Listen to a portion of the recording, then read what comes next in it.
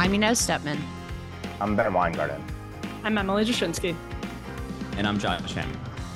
And this is NatCon Squad, where common good and common sense meet. NatCon Squad is produced by the Edmund Burke Foundation, the home for national conservatism. Subscribe now on Apple Podcasts, Stitcher, Spotify, YouTube, or wherever you get your podcasts. Okay, as per usual, we have a packed week lineup for you. First, we're going to kick it to Josh to talk about the impeachment inquiry into President Biden that Speaker of the House just announced.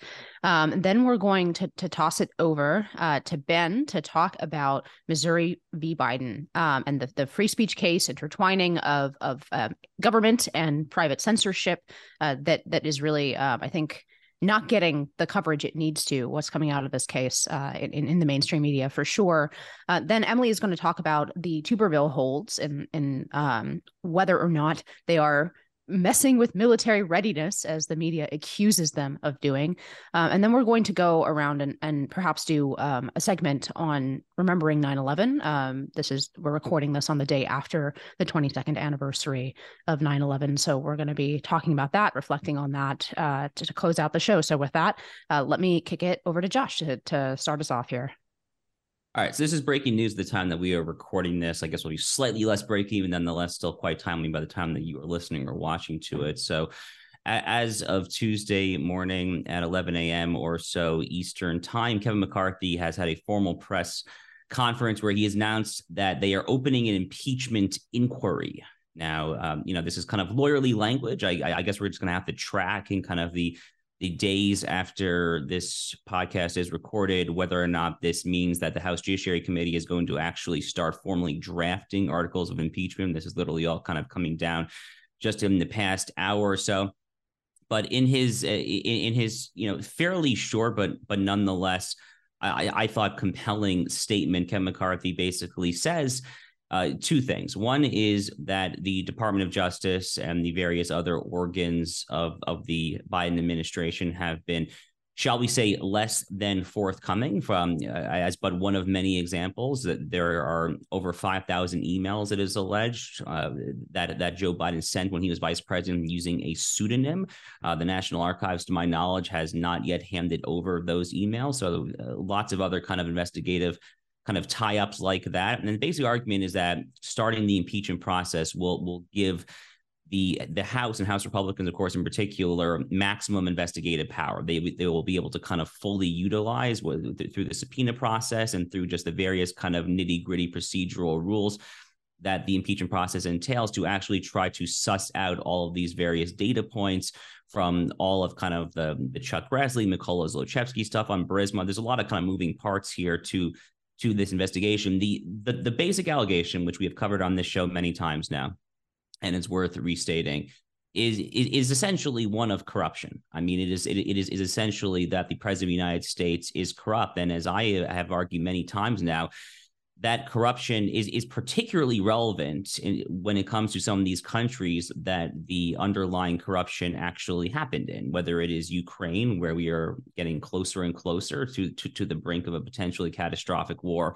with Russia. We certainly need to know whether our commander-in-chief is compromised, is being bribed in any way, whether his decision-making process, to the extent that a senile octogenarian who is saying crazy things halfway around the world in Hanoi can even be said to be kind of saying things. But we need to know whether his decision-making process is actually implicated or is actually colored by what his son has been up to, and frankly, by what he has been up to. Again, that gets to the 5,000 emails. Some of these pseudonymous emails we've already seen in slightly redacted form from Congressman Comer of Kentucky and things like that. And, if you want to go just back to the constitutional text here, so the impeachment clause of Article 2, Section 4 says, quote, "The president and vice president and all civil officers of the United States shall be removed from office on impeachment for and conviction of treason, bribery, or other high crimes and misdemeanors." So again, we're putting the cart before the horse a little bit here. Like I said, this is kind of just the announcement of an impeachment inquiry. We have not seen articles of impeachment formally drafted or anything like that. Usually when it comes to presidential impeachment, it is that final criterion, other crimes and misdemeanors, which is kind of the catch-all provision that is usually what gets cited. You have some kind of black letter lawyers like Alan Dershowitz who say that you actually need like a black letter criminal conviction in order to be convicted on those grounds. And in my view, that is totally outweighed by the overwhelming evidence. Hamilton in Federal 65 describes that as a more kind of fundamental kind of breach of the public trust. But here it seems to me like it is actually bribery, frankly, one of the actual enumerated criteria there in Article 2, Section 4 that could potentially serve as the basis there. Obviously, the cynics among us would say that this kind of all amounts to political theater. I mean, even if McCarthy can muster up the votes to get this through the House with this very narrow majority, which is an open question, unclear whether that would even happen. But even if he can do that, of course, it will immediately die in the Senate. I guess I'll end on this and then just throw it open for everyone's thoughts. I guess the politics of this, frankly, strike me as good for the Republican Party. I don't see much in the way of downside to doing this. Especially as we enter into an election year. I mean, who knows if some people in the base is a very bitter primary, Trump, DeSantis, the legal drama, the 91 criminal counts. There's a lot of tension and kind of, a mudslinging on the right. So if anything can kind of help unify and fire up the base, I think impeaching Joe Biden is frankly a pretty good move in that respect.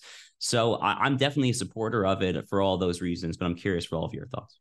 I'll jump in quickly on the political question because there were some people on the left trying to dunk on Chip Roy yesterday, saying he was Ted Cruz's chief of staff during, the disastrous 2014 government shutdown, as though that was some sort of masterful slam on him.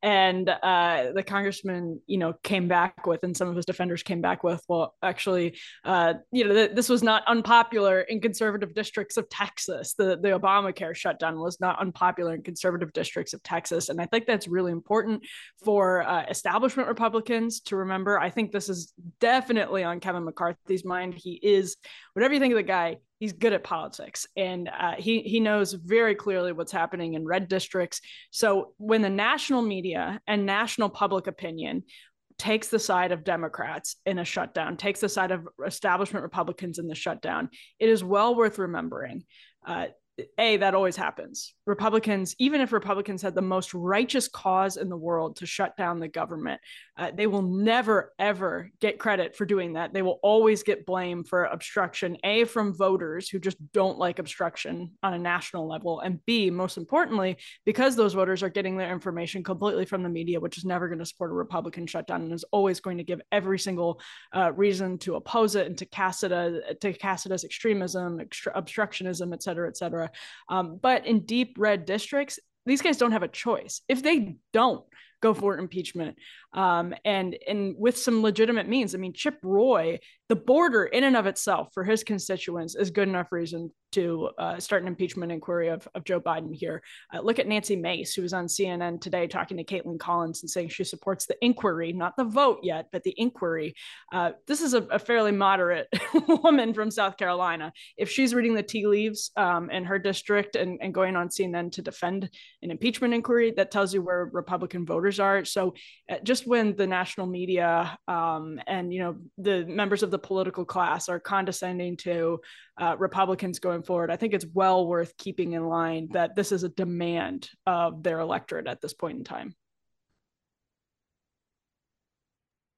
So I'll talk briefly to the politics and then a little more about the merits. On the politics, a couple points that I would make are, one, just as purely a matter of tit for tat, Donald Trump faced essentially the obstruction of the peaceful transfer of power with Russiagate, which Democrats love to talk about with January 6th, but which really happened in terms of the sabotage and subversion of his presidency from before he was even elected.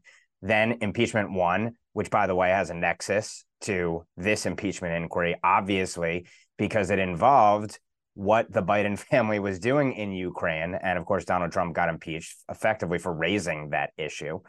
Then impeachment 2, and then, of course, 4 indictments. So we're talking about opening of an impeachment inquiry 3 years into a presidency versus that record. And so I think purely as a matter of tit for tat, you can obviously argue this is merited.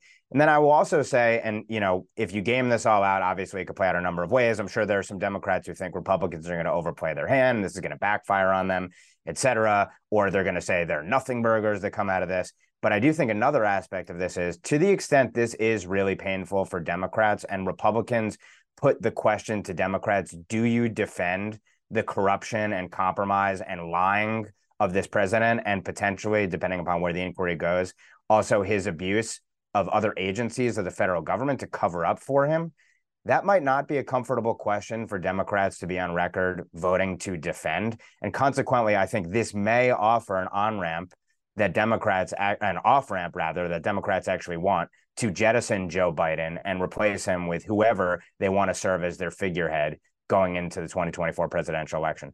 On the merits, I would refer folks to an article that I wrote for the New York Post back at the end of July, laying out why on the merits it's abundantly clear why an impeachment inquiry is more than needed, namely because we are talking about potentially, as Josh noted, bribery and or treason here, not just the vague and broad high crimes and misdemeanors. An informant for the FBI alleged a bribe. Obviously, as something the House Oversight Committee has noted in one of their one of their memos about the Biden family's international influence peddling scheme, a bribe can be taking a policy and receiving some kind of benefit via a family member. So by law itself, there may have been bribes that were initiated to the Biden family. But even broader than that, what could be a more grave threat to the republic than that a commander-in-chief is corrupted and compromised by our worst adversaries, namely including communist China, but also, as Josh noted, this also implicates Russia. There's obviously business so-called between the Biden family and Ukrainians, Kazakhs, Romanians, and beyond. So this implicates essentially all of U.S. national security and foreign policy. And what I'm fascinated to see in connection with an inquiry is, to what extent can you link policies that then Vice President Biden supported and President Biden has supported today to benefits received by his family? What did Joe know? When did he know it? To what extent did he personally benefit directly or indirectly? And then last but not least, the cover-up aspect of this. To what extent have the DOJ and FBI and maybe other agencies been used to cover all of this up? And that gets to the weaponization and hyperpoliticization of the regime itself. So this impeachment inquiry, I believe, if done properly, will go to major questions about the regime itself. And for that reason alone, it's more than merited. Yeah, we don't have a lot of time left in this segment, but just briefly, I mean, I think this is a smart move, in part because they have to force in some way the media to continue to cover this. This is a huge scandal. It would be a huge scandal in a normal media environment. But the more that they can force coverage of this, the better that is, especially, I think, because to the extent that that people, already know how they feel about Donald Trump, if anything, the charges against him, the indictments against him seem to have reminded people that the system is after him and made him more popular, not less. That being said, I mean, I think a lot of people who voted for Biden or who are deciding between the two and voted for Biden in 2020 did so on this premise of like, oh, he's a return to normalcy, right? And to that extent, I think these corruption charges actually are an important political tool for the Republican Party against Joe Biden. And I think it's doubly important. I'll just wrap on this. It's doubly important because to keep the media eye on this scandal, because we know that at the end of this month, that Hunter plea deal or charges, whatever that ends up looking like, is going to come to an end, and in the best possible way for both the DOJ and Hunter Biden, right? Who's and we know that that's going to be a corrupt deal. We know that that's going to be and then the judge tossed out the previous one for that reason. But in any case, that will serve as a very convenient button point for media not to cover this and to say, well, this is all done. It's all about Hunter. There's nothing regarding Joe, right? And so I think an impeachment inquiry will be one way that Republicans can force some continuing coverage, even if it's limited, of this scandal. And with that, I'm going to kick it back over to Ben to talk about Missouri versus Biden. Yeah, so as our viewers surely know, Missouri v. Biden, for background, is the landmark free speech case in the digital era, where the plaintiffs, which include the states of Missouri and Louisiana, prominent doctors who were censored for COVID wrongthink, and both health freedom activist groups and conservative media, have all alleged that there was essentially a massive conspiracy between a whole raft of federal agencies plus the White House to collude and cajole and coerce, ultimately, in some cases, the social media companies, sometimes alongside putatively private sector cutouts, to censor and mask not just that COVIDian wrongthink, but the Hunter Biden laptop story, questions of election integrity, and a growing number of issues. And the voluminous evidence that they've developed in just limited discovery on that case, I think, overwhelmingly shows what the judge presiding over that case in Louisiana, Judge Terry Dowdy, declared in a bombshell July 4th ruling indicating the merits of their claims, that this looks like the greatest censorship regime in the history of America. So in that July 4th ruling, Dowdy, again, indicated the plaintiffs were likely to win on the merits that essentially the government, by proxy via the social media companies, was violating the First Amendment rights of Americans. And he issued a preliminary injunction freezing the speech policing of the defendants, which ranged, of course, from the White House to the CDC, CISA, which has been described by the plaintiffs as the nerve center of federal government-led speech policing, and a whole raft of other agencies as well. As we discussed, I believe, in a previous podcast, the feds challenged this injunction and actually said it would do them irreparable harm, which is a legal term of art, for their speech policing to be frozen. And so this matter was taken up in the Fifth Circuit Court of Appeals. And now the Fifth Circuit Court of Appeals, I believe on September 8th, issued an opinion. And what they found has left a lot of folks who believe in combating the censorship regime with what they believe to be a massive victory. And I do think it is a partial massive victory with substantial qualifications here. And I'll go through kind of what the court ruled. What the court said was that the White House, the Surgeon General's office, the CDC, and the FBI all did likely violate the First Amendment in coercing, colluding, and cajoling social media companies to censor our speech en masse. And they concurred with what Judge Doty said, and in essentially arguing that by leaning on the social media companies to censor, they, and I'm quoting here, rendered those decisions state actions.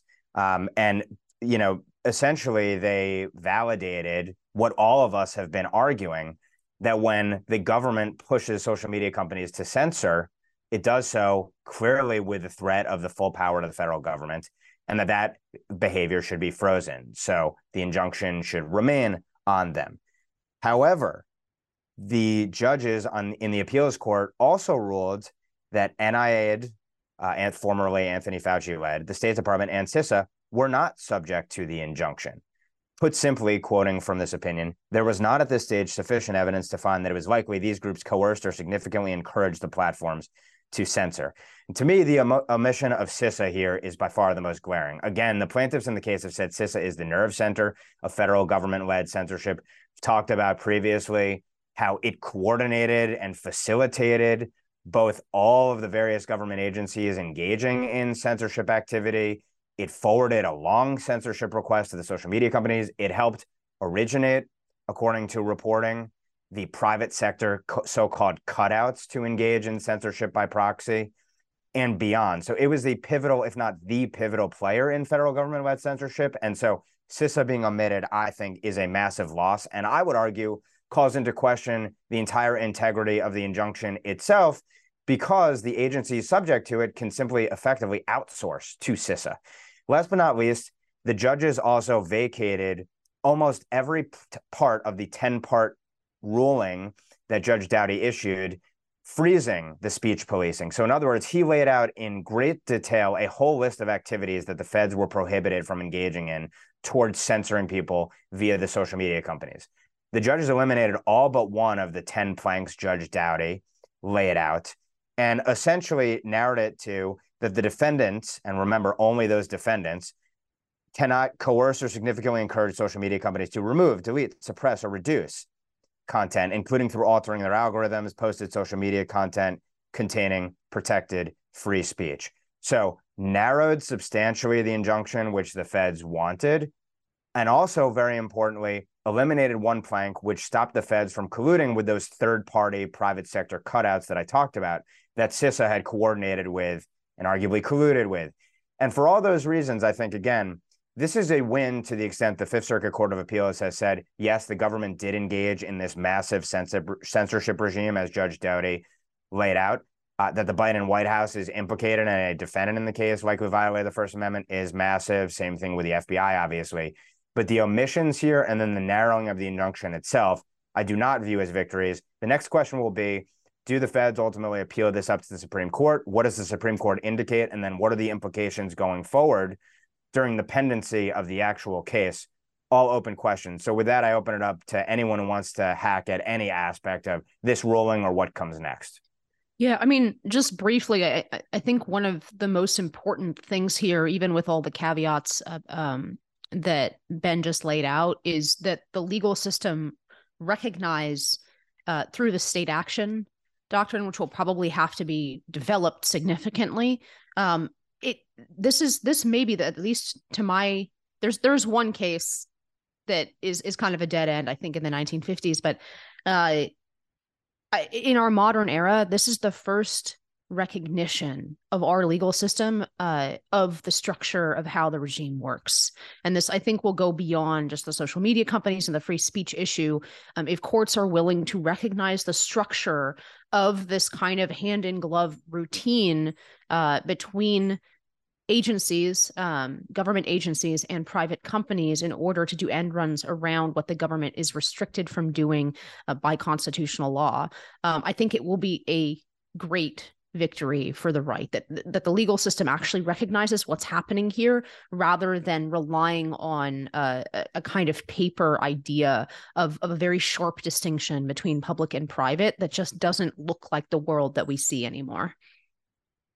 So I agree with literally everything Inez said, and that's very much what I was going to say. So I will keep this really short and sweet. I defer to Ben entirely on the kind of nitty gritty here, CISA, all of that. I don't think anyone in America has done more investigative journalism than Ben has on the entire censorship industrial regime, including his prolific columns at Newsweek. But I do want to zoom out a little bit here. To me, the big tech issue, which is something that I've really focused on over the past few years, is such an important issue for many reasons. One of which is it really is kind of the red pill issue for you to actually see the workings of the regime in its modern manifestation as it actually is. And many modern right liberals like to kind of talk about this kind of purported distinction between the public and the private sector. And lots of kind of libertarian leaning law professors like to talk about how state action doctrine is very limited. This really is, I think, an important ruling for all those grounds. I think it's also worth noting this is a per curiam opinion. One of the three judges who signed on to this, which you might argue was kind of a not particularly libertarian opinion, again, because it takes a slightly broader view of state action. One of the judges was actually Judge Willett, who is one of the most overtly libertarian, really, of all the lower court judges in America. So if even the more libertarian-leaning judges of the Republican nominees are actually starting to see kind of modern state action doctrine for what it is, then I find that very encouraging. And this is the last thing I'll end on, the kick it to Emily. You know, Phil Hamburger wrote in the Wall Street Journal, I found this totally compelling. He wrote this earlier this summer. If you look at the actual constitutional text, the First Amendment speaks of the government not, quote, abridging the freedom of speech, not just nuking it, abridging it. These words are chosen very carefully, right? Abridge is a term of art, and it strikes me as the unambiguously correct result. Again, holding aside kind of the CISA nitty gritty stuff. Yeah, all I'll say is if you want to feel good about the system, this is a case for you. If you are inclined, or, sometimes like I am on my happier days, to think perhaps we are in an adjustment period, that our system is going to be able to sort of have the immune response and fight back in the ways that it has done before to the excesses of government overreach, then this case is a good sign that, there are jurists who will see these things for what it is, even if it takes a while to wind its way through the system and for the incentive system to reset, even if that's the case, and even if it shouldn't have to be the case, that our system will kind of fight back and come down on the right side of these things, and maybe the incentives and on a cultural level, in addition to the legal level, will reset as well. So if you need good news, here's some for you. Yeah, I'm gonna toss it right back to Emily to talk about her topic. But first, I want to make my X-Files joke because with all these, I wonder if the next release of information from formerly Twitter we will be calling the X-Files. Anyway, I'm gonna toss it back to Emily to talk about the Senate versus the DoD. Out of the kindness of my heart, Inez, I am going to refrain from making fun of you. I will, though, start by talking about how Tommy Tuberville has been putting a hold on Pentagon nominations, promotions since March. And this has garnered the disgust, of course, of Democrats, of some establishment Republicans, but certainly of the media. Now, Senator Tuberville from Alabama has been very willing to defend this, but in essence, what's happening is that after the Dobbs ruling came out, the Pentagon created a policy saying that it would cover travel for abortions. Not the abortions themselves, as the media and the left is very insistent on pointing out, but travel for abortions. And Tommy Tuberville said, I'm going to block every single nomination on the floor of the Senate until this policy is changed. There are all kinds of like procedural back and forths happening. You know, Tuberville hasn't himself introduced a bill. The left will say to change this. He's insisting they introduce a bill. But the bottom line here is that the Biden administration could change this policy any day. They could decide to change this stupid policy any day, but they're clinging hard to it because they think it's a political winner and because it's also just a tell on how essential the issue is to them. Again, they are the ones, like Tuberville is being blamed. This is something the media does all the time and that, you know, establishment Republicans will follow along with. The story is in the news again this week. I should say the news hook here is that most recently, Michael McCaul, a Republican, told CNN that he disagreed with it, that he wished Tuberville would stop doing this. That's in addition to what Mitch McConnell and some other establishment Republicans have said since Tuberville started this in March. This has affected north of 200. I think it's closing in at 300 nominations. And so you have some establishment Republicans really getting fed up. They were fed up with it, you know, when it started. They're definitely getting fed up with it now. Tensions are continuing to, you know, look like they're boiling over more and more, and that's only going to get more and more heated. And you're going to continue seeing like establishment Republicans pit themselves against Tuberville. Mike Lee gave an impassioned, fantastic speech last week on how the blame here is on the Biden administration, squarely on the Biden administration. Democrats could, of course, get a bill voted on easily that would pass the House. Who knows if Biden would sign it, but they could take matters into their own hands if they didn't want to defend the stupid policy. But they are insistent on defending the stupid policy that the Pentagon pay for travels for abortions. That's what this is about at the end of the day. They could also vote individually on the nominations. Would that perhaps tie up the Senate and prevent it from doing other business? Sure. But again, all the more reason for the Biden administration to change the stupid policy. So even if they didn't want to change the policy, they could vote individually on the nominations. They whine about the precedent that could set, et cetera, et cetera. But once again, the bottom line is they could do any number of things, the most obvious of which is that Joe Biden could have the Pentagon change this policy. The Pentagon could change this policy itself, but for them, the policy is so worth it that they are going to continue with this. They're the ones to blame, no matter what the media says. Let me kick it open to the group for that. So I want to underscore the unanimous consent point because the media has done an absolutely horrific job, very predictably, and not, you know, I mean, they're doing it deliberately, obviously, but all that Tommy Tuberville is doing is withholding his unanimous consent to approve the whole batch of dozens or hundreds of military nominees. If the Senate Democrats, if Chuck Schumer and all of them want to actually dedicate floor time to, you know, picking out specific kind of Secretary of the Marines or Secretary of the Army or all these various people who are increasingly taking to the Washington Post and regime-approved media to condemn Tuberville for, if they want to do these individual votes, these nominees would probably get 90 plus votes. In fact, Tommy Tuberville has explicitly said that he does not have a particular axe to grind with many of these nominees. Some of them for sure. I mean, we all know Mark Milley and kind of the white rage stuff. I mean, that mentality does percolate increasingly through our high-ranking military brass. But if Schumer wanted to actually dedicate floor time, then this wouldn't be an issue. So that, in addition to the substantive question of, why the heck is the Pentagon paying for women to kill their unborn children or to travel to do that. I mean, both of these things just make it, I think, an unambiguously wonderful decision by Tuberville. I was happy to see Mike Lee do that, but it's worth pointing out, a lot of kind of, shall we say, jingoistic kind of, fervently pro-Pentagon, old school Republicans have been quite critical of Tommy Tuberville here, the kind of folks who are always happy to just lavish the Pentagon with funding without any kind of accountability. Apparently, those fiscal conservative scruples magically fail to apply to the Pentagon for some of these kind of alleged conservative figures here. And I just find that totally misplaced. I mean, it's kind of like a do you know what time it is proxy to an extent, right? I mean, maybe the Pentagon was less woke and less riddled with all sorts of kind of structural maladies 20, 30 years ago. I'm not actually sure if it was, frankly, but the current manifestation of it, is definitely not worth blindly kind of just deferring to when it comes to everything. So I also applaud Tommy Tuberville, and I would condemn those who are condemning him in turn.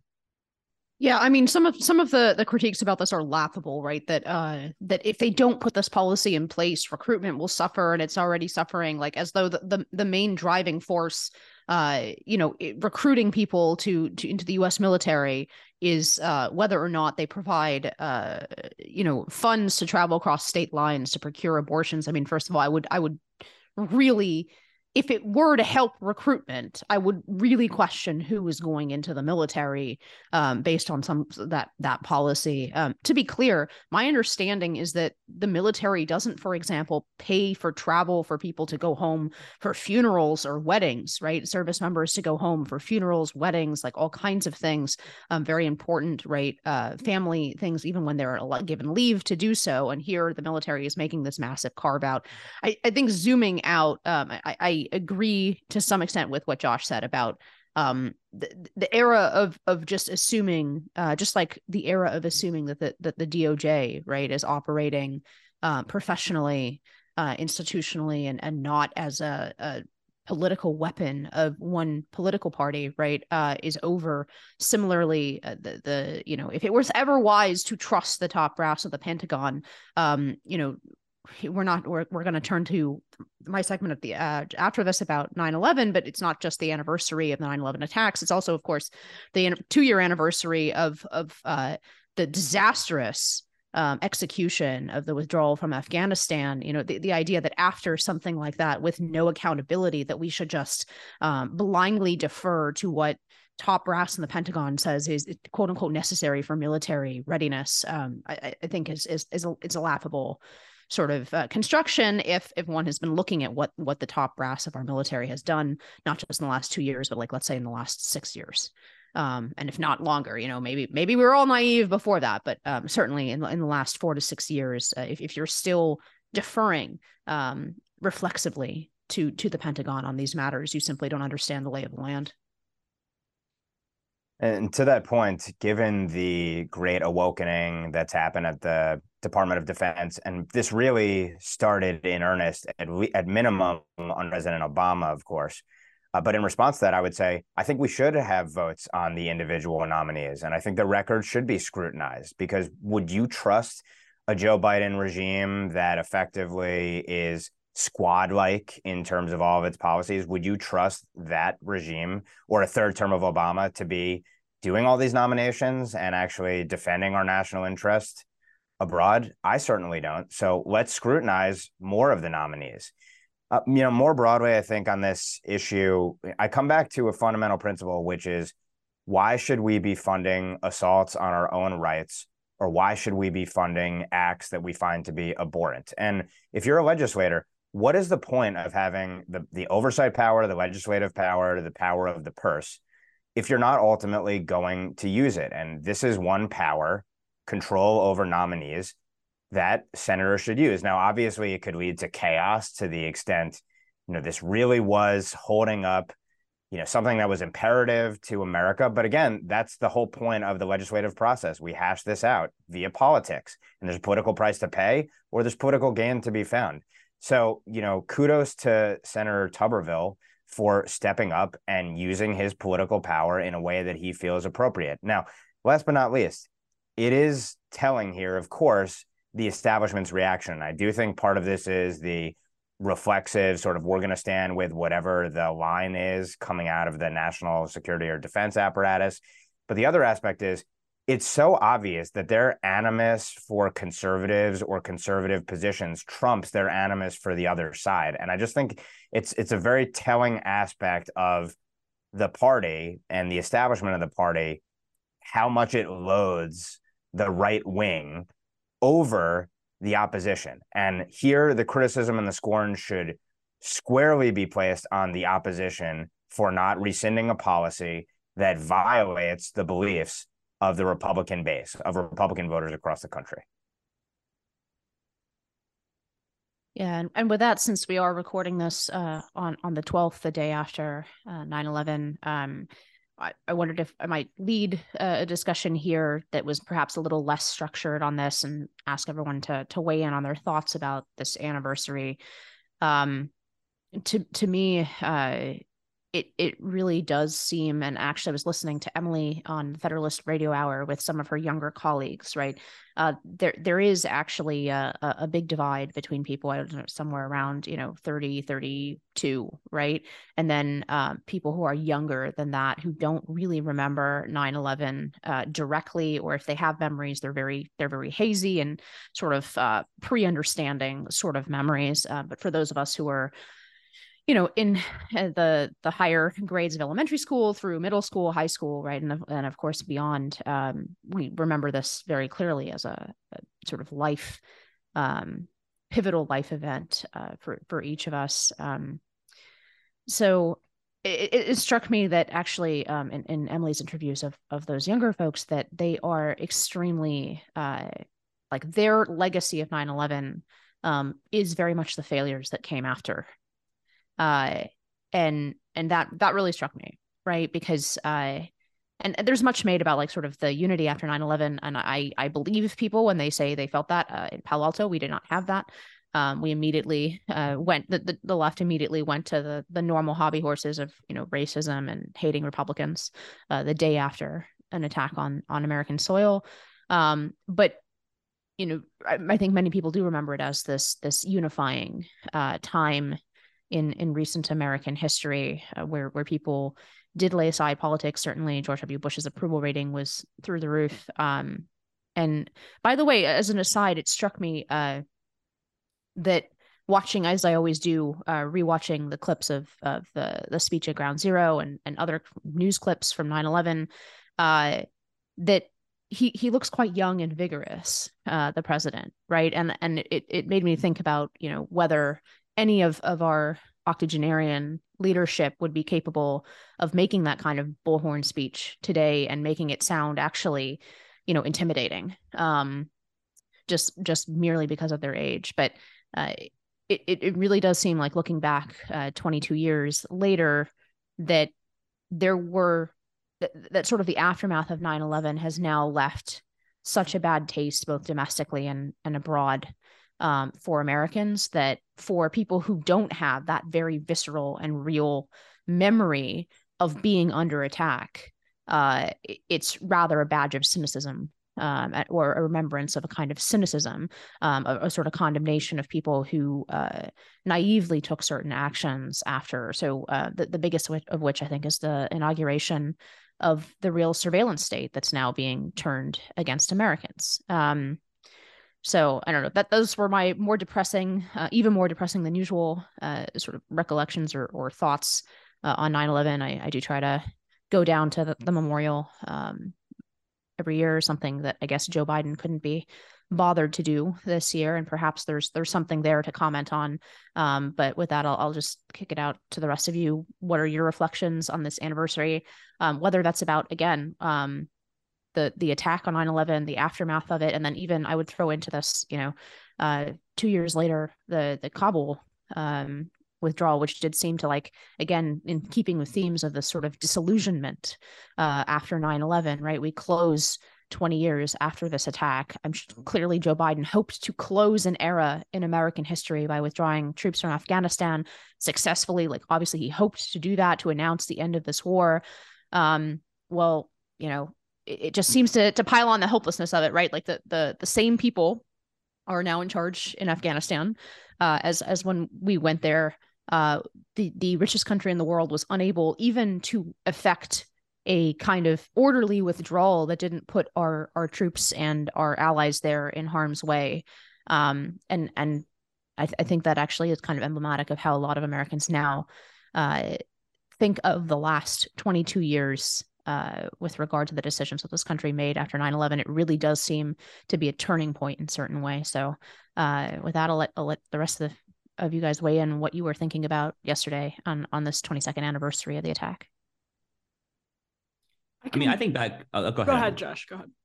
I think back always to like where I was on that day. It's one. For probably all four of us, and I would imagine most of the audience, it's one of those days that you just simply do not forget. I can literally, I can envision the exact chair of the classroom that I was sitting in seventh grade science class. Like when the principal went on the loudspeaker to announce what had happened, and even for me, that loudspeaker announcement didn't suffice. You have to see the footage. How can you possibly describe what had transpired? And I was in the New York suburbs, so this is only 25 miles away or so. And, for me, I grew up in a suburb north of New York City, basically right on the Hudson River. So you could actually see the smoke from the towers on the Hudson River. And like that moment for me was like, that was it. That was my moment. That's when I started following current events. It's when I started kind of developing opinions. When you have that kind of viscerally jarring, shocking, kind of unambiguous kind of evil, you're already basically a conservative. When you realize that humanity is not necessarily like 1960s hippie kumbaya good, but there is really good, that there is really evil, that man is perhaps naturally inclined towards evil, as the Bible teaches, and that we need restrictions in place to kind of guide our lives. You can quickly see how that kind of puts you on a journey, which is the journey that I have taken over the past 20 years or so. But one thing that's just shocking to me is like, because that moment was so seminal in my life, I think about like, do the kids today like understand that? I sound like a grumpy old man. 18-year-olds, graduated high school like a few years ago, not even being alive on 9/11. People graduate college this spring, this May in 2024, probably not even being alive on 9/11. That is just so shocking to me. And maybe the silver lining of that is that, as correctly points out, Sean Davis had a really good tweet on this on 9/11. It really did usher in a lot of bad. Both kind of the domestic intelligence apparatus and also kind of the neoconservative boondoggles has tried to spread Madisonian democracy to third world Islamist backwaters. So maybe there's a silver line that the kids weren't alive is actually not a terrible thing. But I guess I'll just end with a quick kind of substantive policy takeaway. The one thing that I think way too few across the entire political spectrum understand, Charlie Kirk, to his great credit, had a tweet pointing this out. To me, 9/11 really was above all an immigration failure. The people who committed these crimes were here on visas. They never should have had those visas. And the 9/11 Commission, to its credit, did make a point of saying that. But I think Republicans and Democrats both chose to kind of take the Bush approach really for many years, and we fight them there so that we don't have to fight them here. Frankly, if we just kind of tightened up the borders and the vetting and the visa process, we wouldn't need to try to go spread democracy to the hills of Afghanistan. And I was going to add some color, actually. And as I'm so glad you listened to that podcast. I was really struck by the conversation that I had with some of the younger Federalist staffers, none of whom remember 9/11. I think most of them weren't actually born on 9/11. The level of cynicism they have is so different, I think, than people who do remember 9/11. And, maybe that is morphing into an even deeper cynicism on our part. But having seen the U.S. government before 9/11, and especially in those years between the Cold War and 9/11 that many of us grew up in, that were formative for us, those were pretty good years for the United States of America. And having seen what the government and the American people are capable of, and then seeing it thrown away, yes, maybe that is morphing into a deeper cynicism on our behalf, but also it means that there's a level of possibility that we have a hope that those people don't. That when you grew up seeing things like generally work, not be perfect, but generally working in the 80s and in the 90s and the year 2000, it's just different for us because we've seen things function and in a way that's very different than the years after. I think one of them said, I'm much more worried about being attacked by my own government than a foreign government at this point. One of the younger staffers said that. It was strange to me, but I also interviewed for today's episode of Federalist Radio a former special agent at the FBI named Thomas Baker, who has a new book out on the fall of the FBI. And we were talking about how the Cold War was this huge stress test of the American system, and it culminated in the Church Committee hearings and reforms like FISA.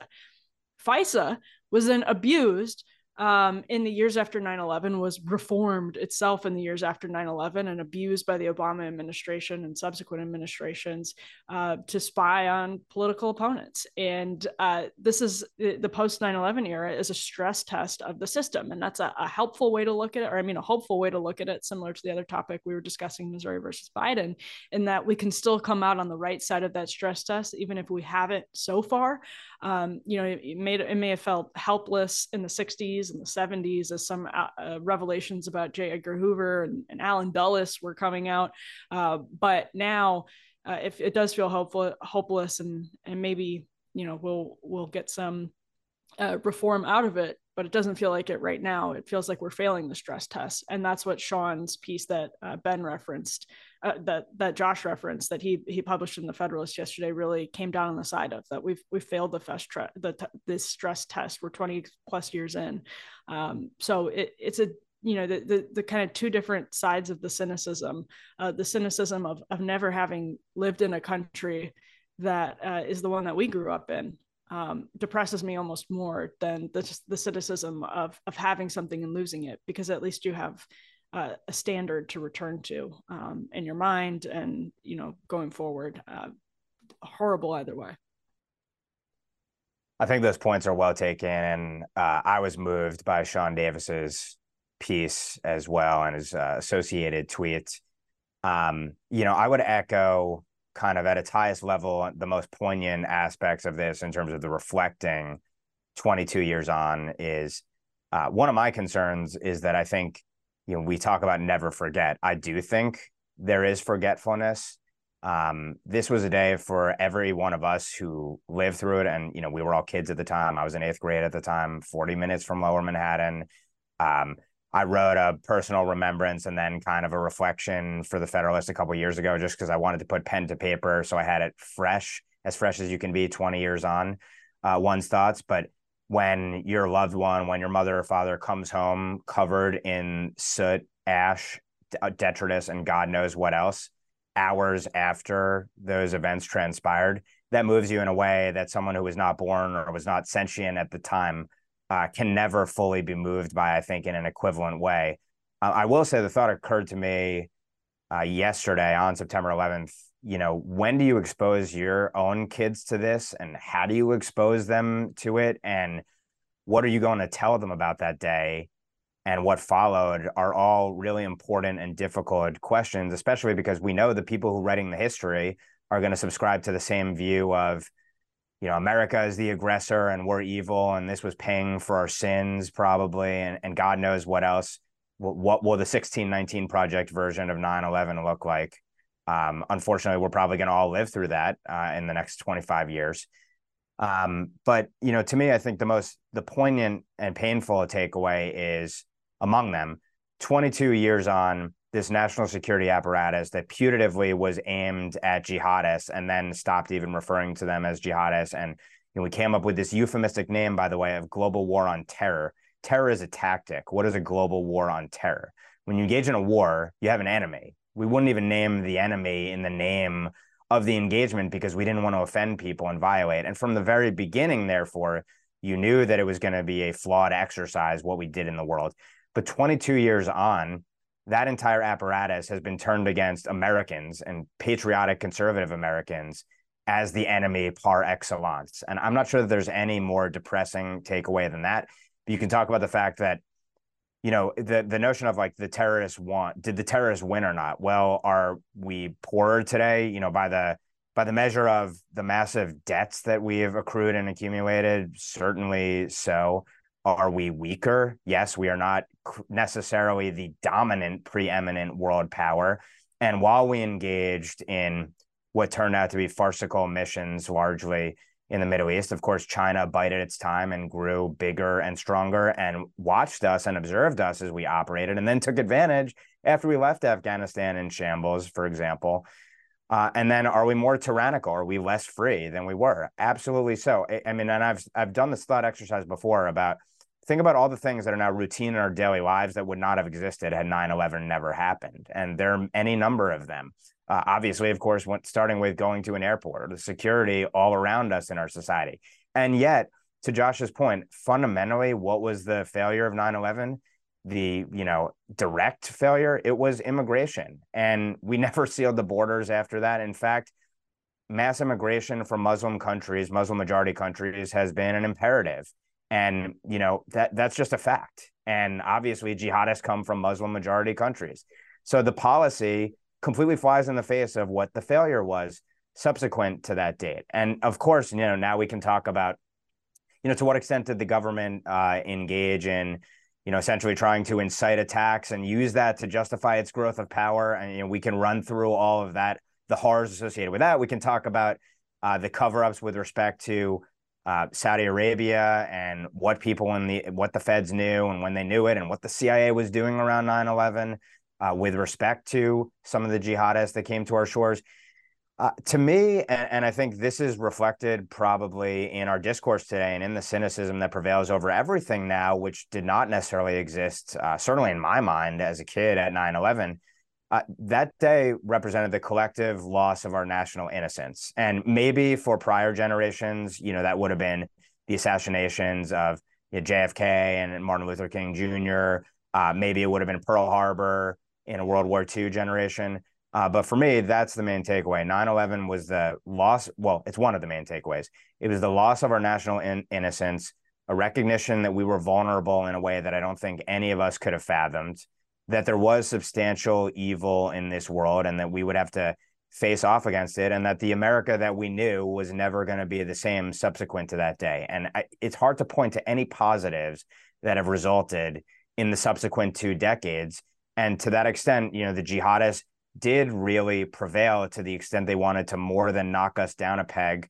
But we also did much of it to ourselves. And that's maybe the most depressing aspect of all, is that so many of these wounds are self-inflicted. It did not have to be this way, but our betters led us down this path, and it's led to a whole raft of catastrophes for this country. So I see very little good that can be taken in it. The best that you can say is that we did see some Americans who represented the best of America that day. And obviously, and I think the unity that clearly, certainly was felt in the New York area subsequent to that time, but the heroism of everyday Americans during that attack, those were great Americans. And the saddest thing for me is that their sacrifices have not been honored in the subsequent 2 decades.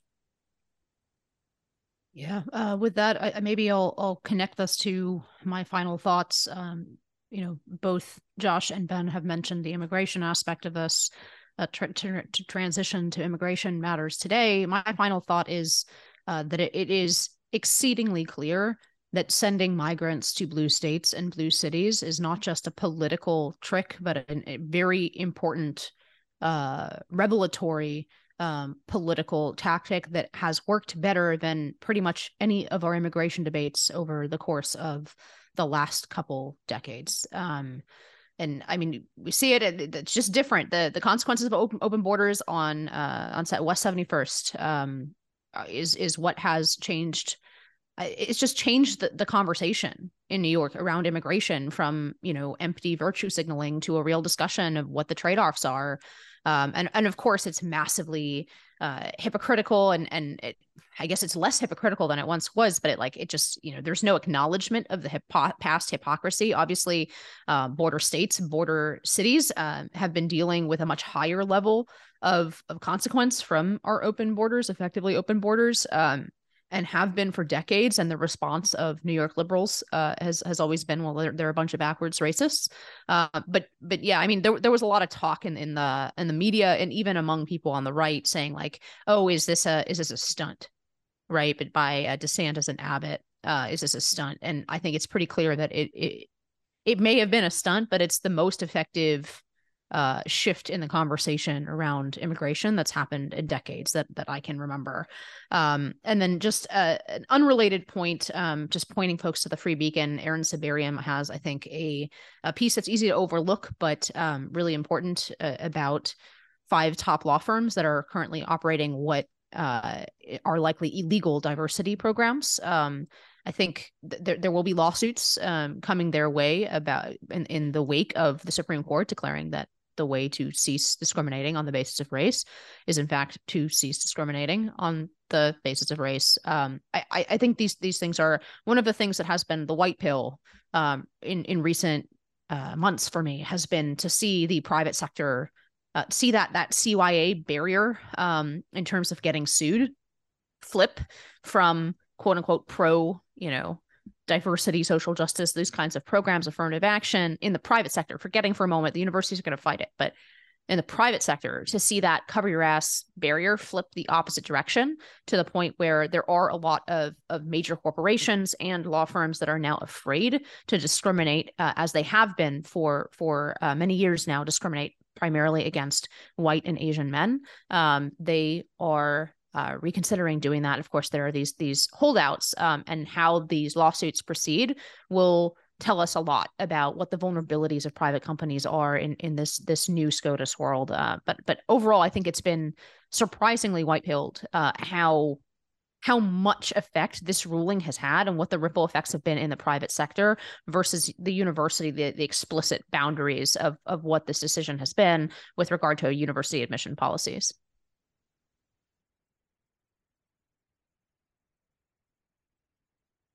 I mean, I don't have necessarily a specific final thought today, so I thought I would go in a totally different direction, actually, which is that this Friday evening starts the Jewish festival of Rosh Hashanah, which is the Jewish New Year. It's actually the only 2-day festival in the U.S. It's actually also a 2-day festival in the land of Israel, kind of thus signifying its significance. And more generally speaking, the month leading up to Rosh Hashanah, which on the Hebrew calendar is the month of Elul, then going into the 10 most important days of the year, the days between, Rosh Hashanah and Yom Kippur.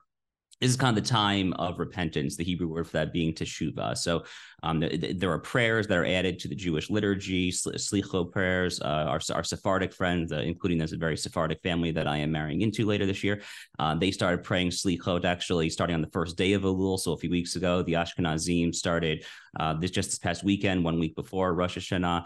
And these are prayers of repentance. So it's kind of built into the liturgy. And then there are kind of additional prayers of repentance between the 10 days between Rosh Hashanah and Yom Kippur. And then obviously Yom Kippur, the holiest day of the year, is all about repentance. So I say all that because I want to kind of tie it back to American politics, actually. I think that there's this mentality that I've noticed on parts of kind of the very online right, the very kind of pugilistic right, not just the right, definitely some parts of the left as well, that, it is somehow less manly to apologize, never apologize, right? Never admit to your friends, to your enemies, to anyone that you were somehow wrong. And I have always been a big proponent, actually, of apologizing when you have actually erred and actually asking for forgiveness, which, according to halakha, Jewish law, is what we are actually required to do for those that we have wronged in our personal capacity in the lead up to Yom Kippur. So Yom Kippur is actually atoning for your sins before Hashem, before God. But in order to atone for your sins to other human beings, you have to kind of personally seek forgiveness. So I find this whole kind of mentality in the political arena of just never apologizing, never asking for forgiveness, never kind of bow an inch. I think that it is toxic. I think that it is inhumane. And I would very much like to see some of our more our colleagues. I really have no one in particular in mind here, to be clear. I'm speaking in very broad brush terms, but I would very much like to see this mentality kind of dissipate. And I would like to think that there's something to be learned really for kind of everyone engaged in the political fight from this month plus long process of teshuva and seeking repentance and asking for forgiveness. It's okay, Josh. We know you were talking about Inez. Fair enough. But, I'll follow up on that by saying, I remember getting training when I was first starting out from somebody who I respect and knows their stuff really well. But basically saying, when you're on media, you don't ever want to say that you don't know something.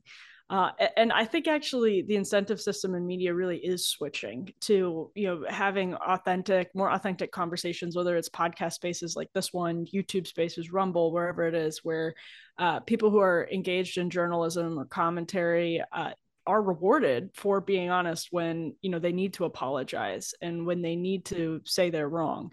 That doesn't mean the old gatekeepers who never, ever do any of that whatsoever. If you confronted them with a fact about, let's say, Tommy Tuberville, they would never concede to being wrong about something, especially not on air.